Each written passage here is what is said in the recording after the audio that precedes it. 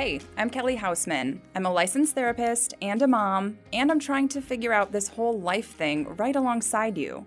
I'm taking my unique approach to therapy, where we laugh a lot, we cry a lot, we talk about anything and everything, right from my couch to your car, or wherever you might be listening from. Hey, no appointment or copay is required. We're going to have some experts in their fields giving us advice about how they got to where they are, the lessons they've learned along the way, and things that we can all add to our lives to make it more enriched. My goal is to help you to get advice, to be inspired, and get a much-needed break from reality. So take a seat, your session is about to begin.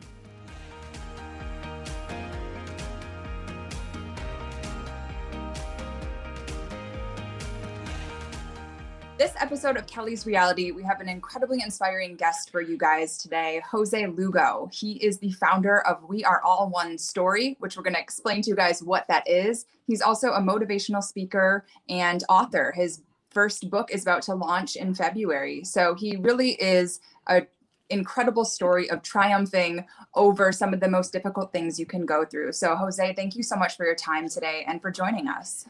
Awesome. Thank you for having me. Thank you. Now, you truly do have an incredible story to tell. And, you know, I could sit and spit your bio out, but I think it would be great to hear your story. I mean, you came from an LA gang member at age 16, 5 years in prison, then going back to prison for a DUI and kind of hitting some of the lowest points of your life. So can you just kind of give us a brief background of how far you've come and what you've gone through? Yeah, well, you know, I'm born and raised in LA. I'm currently in Denver right now, but I was born and raised in LA. I was one of six. My parents divorced when I was 5. After my parents' divorce, you know, my mom had to raise us on her own. And, you know, she became a pretty strict disciplinarian. And she was, you know, physically abusive. That's how she saw fit to raise us. And you know, she did the best she could do at the time. And eventually, though, the consistent physical abuse, you know, I ended up pretty much, you know, giving that back out, you know, through, you know, gang violence. It was normal to me. You know, I grew up in the house with dysfunction and chaos. And, you know, when I got older, and I would walk out the front porch, it's kind of like I saw more of the same, and it was regular and it felt normal. It felt like love. You know, I got hit at home, and then, you know, in the streets, violence is a part of the camaraderie, and it's something that you have to be a part of. And I definitely fell into that all the way. You know, I thought that was love because honestly, I don't think I knew any better. I was numb at a young age, and the only outlet that I had to exert myself or my feelings was through physical violence. And, you know, the gang gave me the opportunity to do that. You know, at 18 and a half, I went to prison. I got a 5-year prison sentence for for a crime spree, multiple robberies. And, you know, prison was more of the same. It was more violence. And it wasn't foreign to me, you know, in there as well. And, you know, I went through that journey being in prison and seeing more of the same and still kind of not knowing what love is, you know, seeing the conditional love that we have in the streets and in the gangs that, you know, we love you and we accept you only if, you know, only if you do this, if you do that, you mess up, you know, so what, we're end up hurting you. And, you know, as an adult and as regular people, we know that's not love at all, not anything close to it. But, you know, I was caught in that cycle, and it's a vicious cycle. And when I got out of prison, you know, that's a whole nother transition that was extremely hard for me. You know, when I was conditioned to think a certain way, you know, even though I was quote unquote free, I still had a prisoner mentality. I had a prisoner state of mind. I had a street state of mind. And even though I'm out in the free world, you know, I constrained myself to a certain thought process, to a certain way of living, and to a certain way of thinking. And I ended up getting more of the same because My gang identity became my primary identity. I didn't have anything else. That's what I had worked for. I had put in my time, sweat, and tears, and the transition to trying to get a regular job and trying to, make it in society is hard, especially when you come from a background that just feeds your pride and ego every day. And I didn't know how to deal with that. So, the way I dealt with that is, one, I still kept all my ties, my street ties, and, I was still involved in certain ways because I couldn't let it go. I thought if I let it go, I would let go like a part of me, that I didn't know how to be myself. I wasn't comfortable in my own skin, and I never really have been until recently. And so I just kept on proliferating more of the same, and I ended up getting more of the same. And, everything would hit a breaking point for me in Denver. There's an interesting part of my story is I ended up moving to San Antonio because I needed to get out of Los Angeles to discharge my parole. And I had never known my dad, and my dad reached out to me and he said, "Hey, if you need a place to get away, you can come with me and we can try and get your life together." And, I had to take him up on that offer because I had no other choice. It was really like life or death. It was either go back to prison or go. And I guess, try and get to know my dad. And I ended up going to Texas and I got to know him. And, that was a big part of my journey, just to see him as a regular person and to accept him with his faults and really to realize that even though he wasn't around, I finally got to feel his love for me. And that was a big part of my journey. But even then, I still was like trapped in my own ego and my own persona, my own, reputation. And, eventually it had to break. And that's what ended up happening. And that happened out here in Denver, Colorado. I moved out here, me and my brother. My brother called me one day. He said he needed a roommate. He wanted to try and win a gold medal. I told him, yeah. And I thought it would be easy. Like, yeah, we'll go to Denver, we'll figure it out. And it was probably the hardest time of my life. It was harder than prison. It was harder than my childhood. I had never respected mental health. When people talk about mental health, reading self-help books, I was like, man, who are those? Like, didn't make sense to me because I had ignored all of my issues for so long. And finally in Denver, when I was here by myself, I didn't have any distractions. I didn't have, the things in front of me to keep my mind busy from going inside. And, everything hit the fan. I ended up through the years building a drinking problem. That was the only way that I knew how to deal with my problems. I would just drink them away. And, it went to full blown, alcoholism. And I did get a DUI. I went to jail and I got fired from 3 jobs. I mean, when it's rock bottom, it's rock bottom, and rock bottom comes and hits you from all different angles until you learn your lesson. And got fired from one job, fired from another job. My girlfriend left me. It was just everything, my world crashing down. And I always thought I was strong. I always thought I was a fighter. And I am a fighter, but a mental fight is nothing you can approach with brute force. The more I try to approach it with pride and ego, it's like the more I would get broken down. And, it was painful. To the point, I get emotional every time. So it was painful to the point where I just wanted it to stop. And I didn't know how to live moving forward. I had no idea how I would be able to live. So I just thought that it'd be easier to take my own life. And, going through that thought process on a daily basis of when are you going to do it? When is it going to happen? Just do it already. It's intense, and it's hell on earth. Yeah. And, it's not that I didn't want to live. It's just that if living entailed going through that mental struggle every day, I just knew that I couldn't do it. Yeah.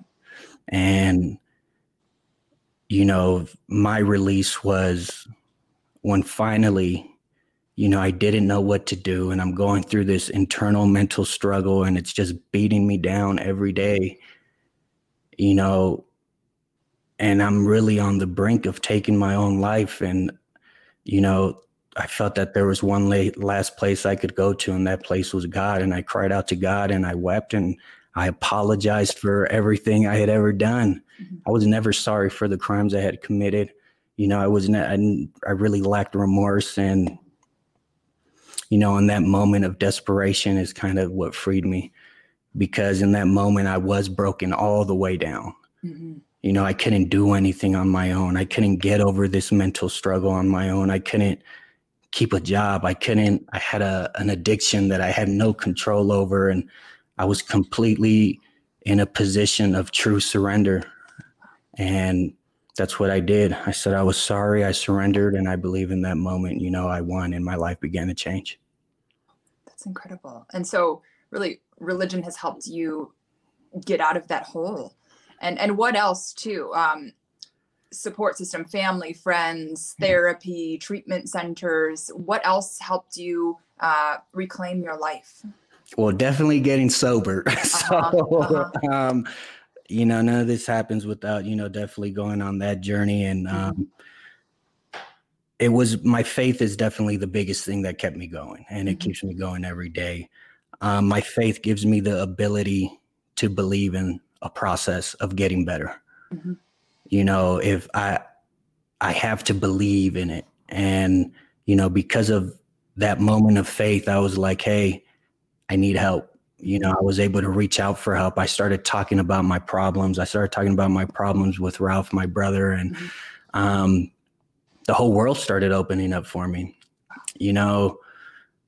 I had to change. Like the person I was, like moving forward, it was just untenable to keep on living life that way. It would have ended one way or another. Mm-hmm. And, I had those realizations like, hey, the whole way I was living was wrong.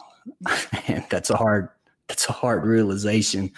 And okay, so how do I go moving forward? And, one of the basic fundamentals was to talk about my issues, but to be completely honest. Mm-hmm. It's like I had built a persona off of a lie, off of a protection that I wanted to protect me because I couldn't be myself. Mm-hmm. So the fundamental building block for me is just being honest and transparent. And, that's worked for me. As far as like, the daily things, I read every day, I meditate, I pray.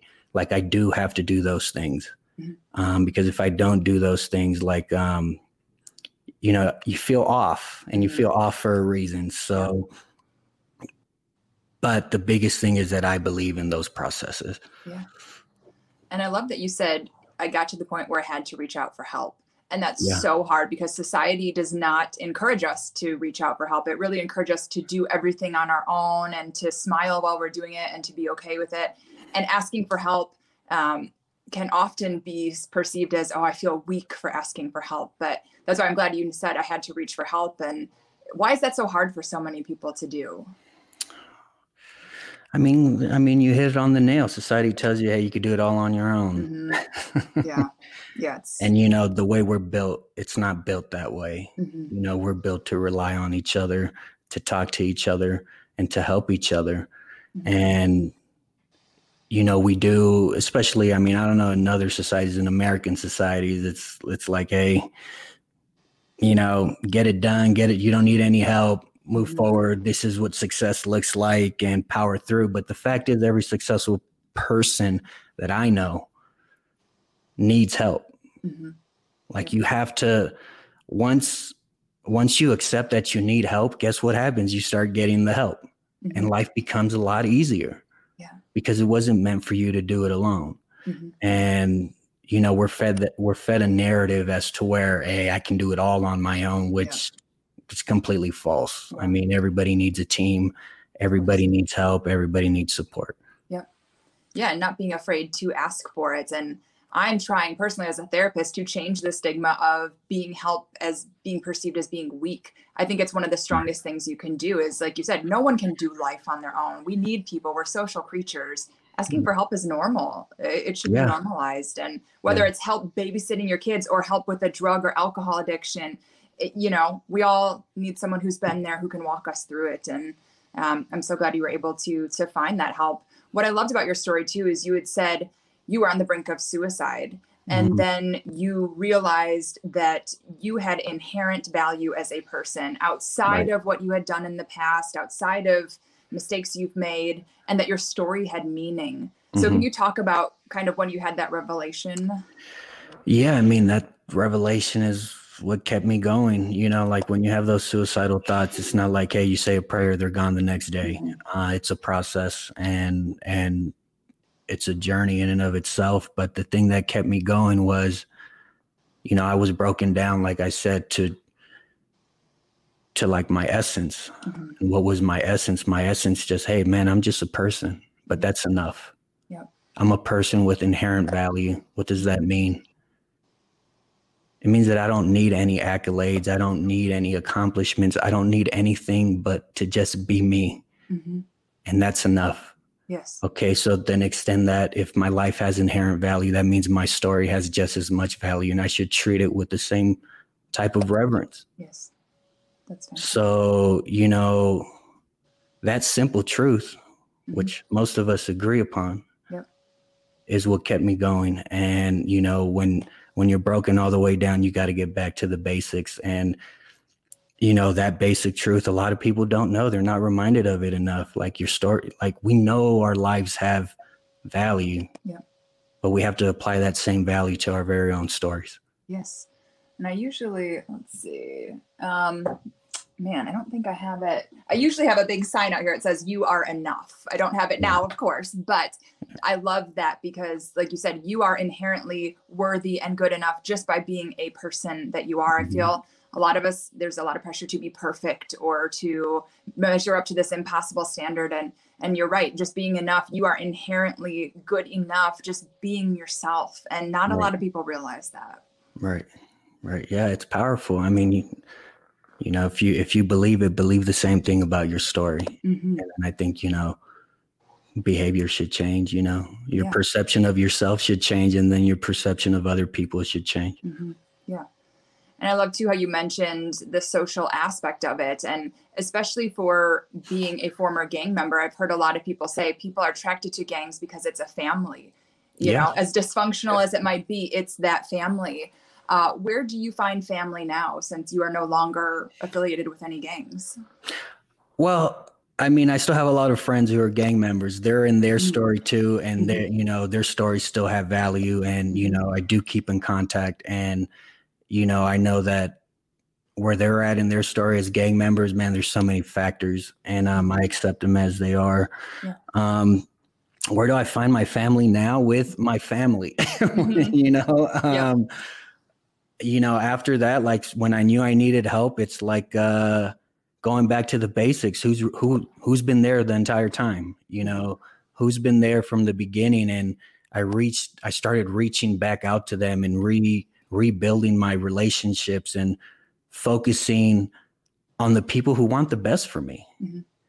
Not the people who just want to party, not the people who just want to have a good time, not the people who just want to make $1, and once you see that, like, you start feeling the love, the acceptance, and it builds your heart, it builds your soul, and it reaffirms your faith in other people, because if those people are good, there's got to be other good people. There's got to be more people like them. And, once I was able to do that, then, I was able to start forming even more meaningful friendships and relationships outside of my blood family. Yeah.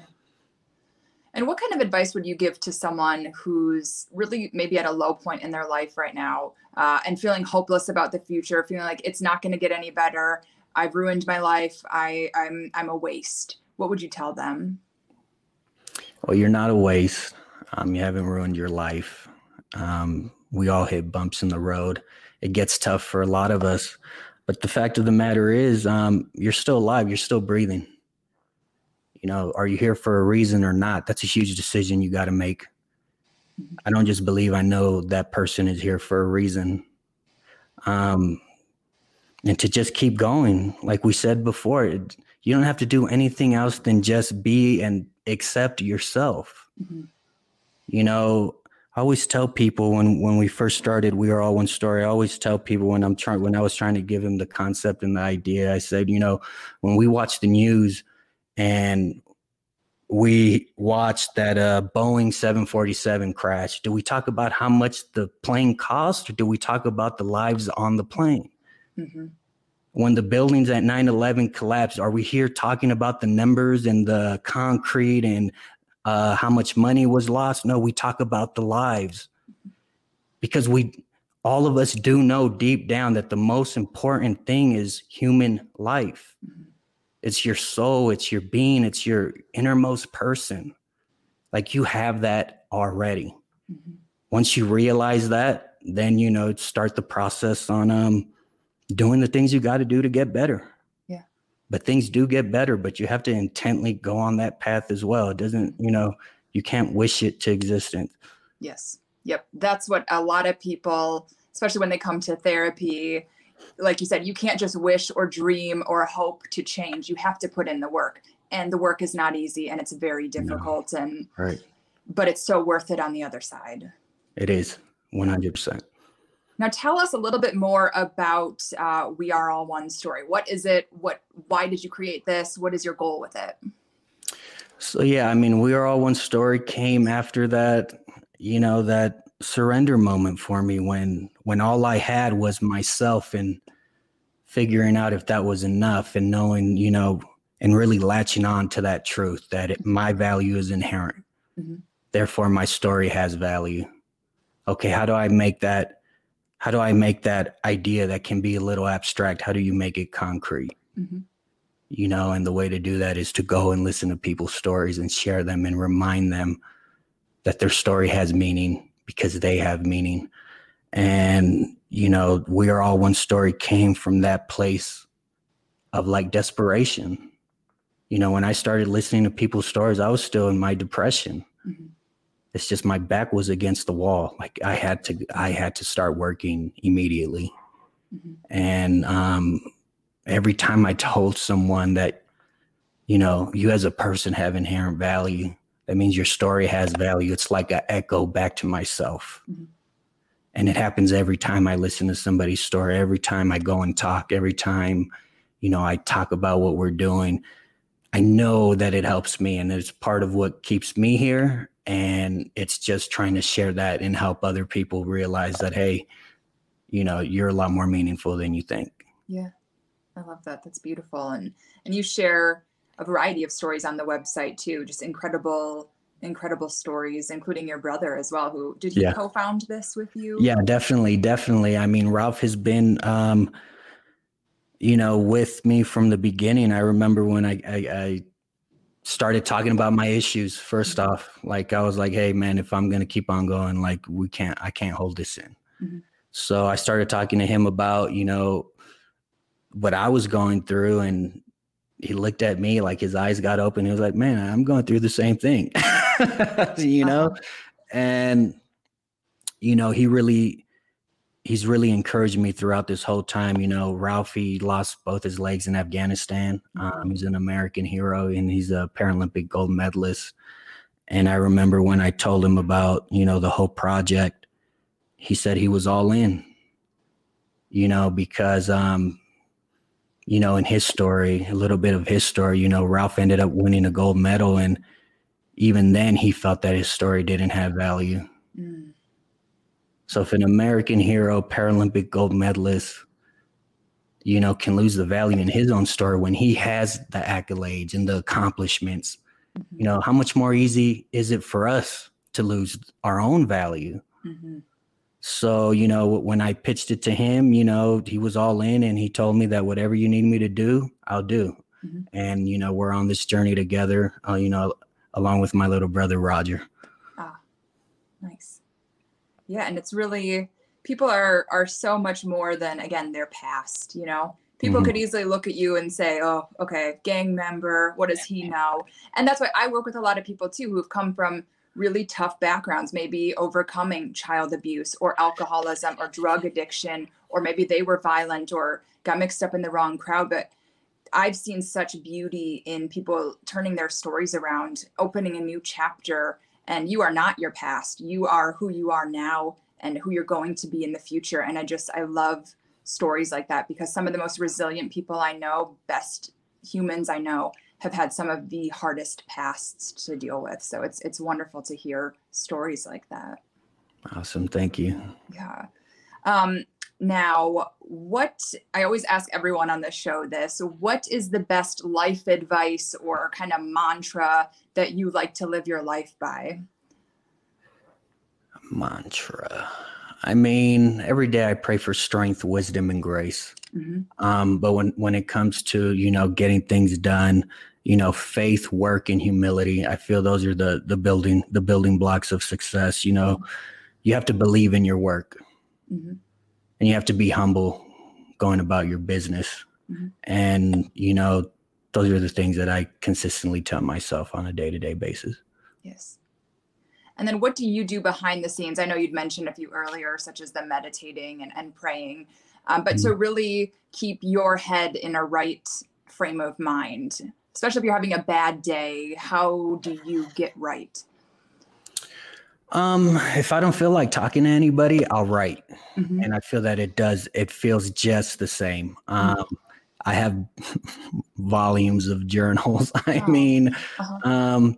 But I write, I am a writer, and it's definitely, it helps me. It eases me. It eases my thoughts, my anxieties. When I let it all out, I put it on paper. It's therapeutic for me. Mm-hmm. But I make sure that when I write, one, I'm real with myself. It's just me and me. And, but I end it on a positive note. Like, mm-hmm. I write down how it is, like, man, this is what's happening. This is how I feel. Mm-hmm. But then I end it on, on an uptick, or at least on a neutral tick. I don't write, and I'm not here to write all the negative and all that stuff. I just write it how it is. Yeah. And then I end on a positive note, and that always helps me. Mm-hmm. That's excellent. Yeah. Because again, it's important to be positive and not just, smile through it, everything's going to be okay. Yeah. But I mean, there are really sad, difficult moments in life. And I think acknowledging that it's necessary. And I also think it's necessary to, like you said, end on, if you can't think of anything positive, at least be neutral or find something each day to be grateful for, because we all are so incredibly blessed. There's always something. Just grateful for the gift of waking up and breathing another day. If you can't think of anything else, I think that's so important. So I love that you do that. Would you ever publish your journals, or are they for your eyes only? I mean, we got the first book coming out in February. We'll see how that does. And then, hey, maybe people will want to read the journals. Yeah. So tell us about your book. What is that going to be about? So the book is called Love, Faith, and Violence, a True Song and Story. So pretty much it's a memoir starting from my youth all the way to my release from prison, and pretty much intermeshing all those were the big themes in my life, and making sense of it all.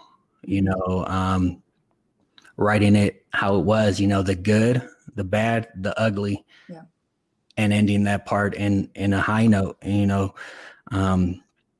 a story of forgiveness and redemption, forgiving my mom for, the abuse, forgiving my dad for leaving, and then finding a way to forgive myself for the things that I had done.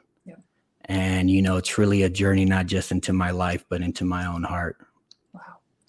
And that's launching in February, correct? Correct. And if people want to order the book, where can they find that at? So you'll be able to get the book on our website, weareallonestory.net, and then we'll have it up on our Instagram shop as well. Perfect.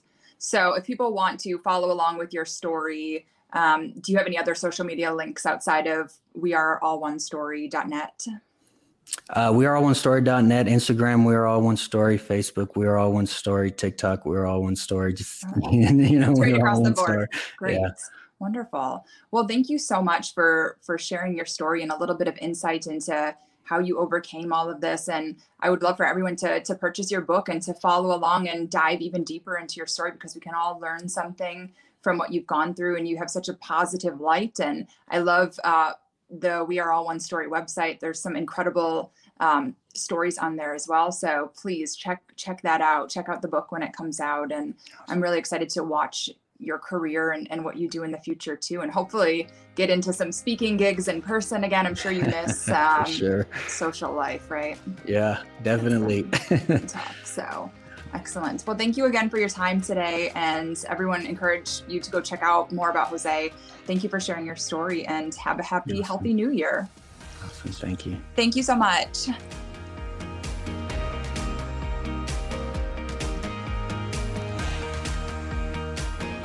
Thank you for joining me on this latest episode of Kelly's Reality. If you can't wait until our next session, you can find more information, articles, and advice on my blog at kellysreality.com. I'm also located on social media at the same handles. Now get off my couch, go home, and I'll see you at the next appointment.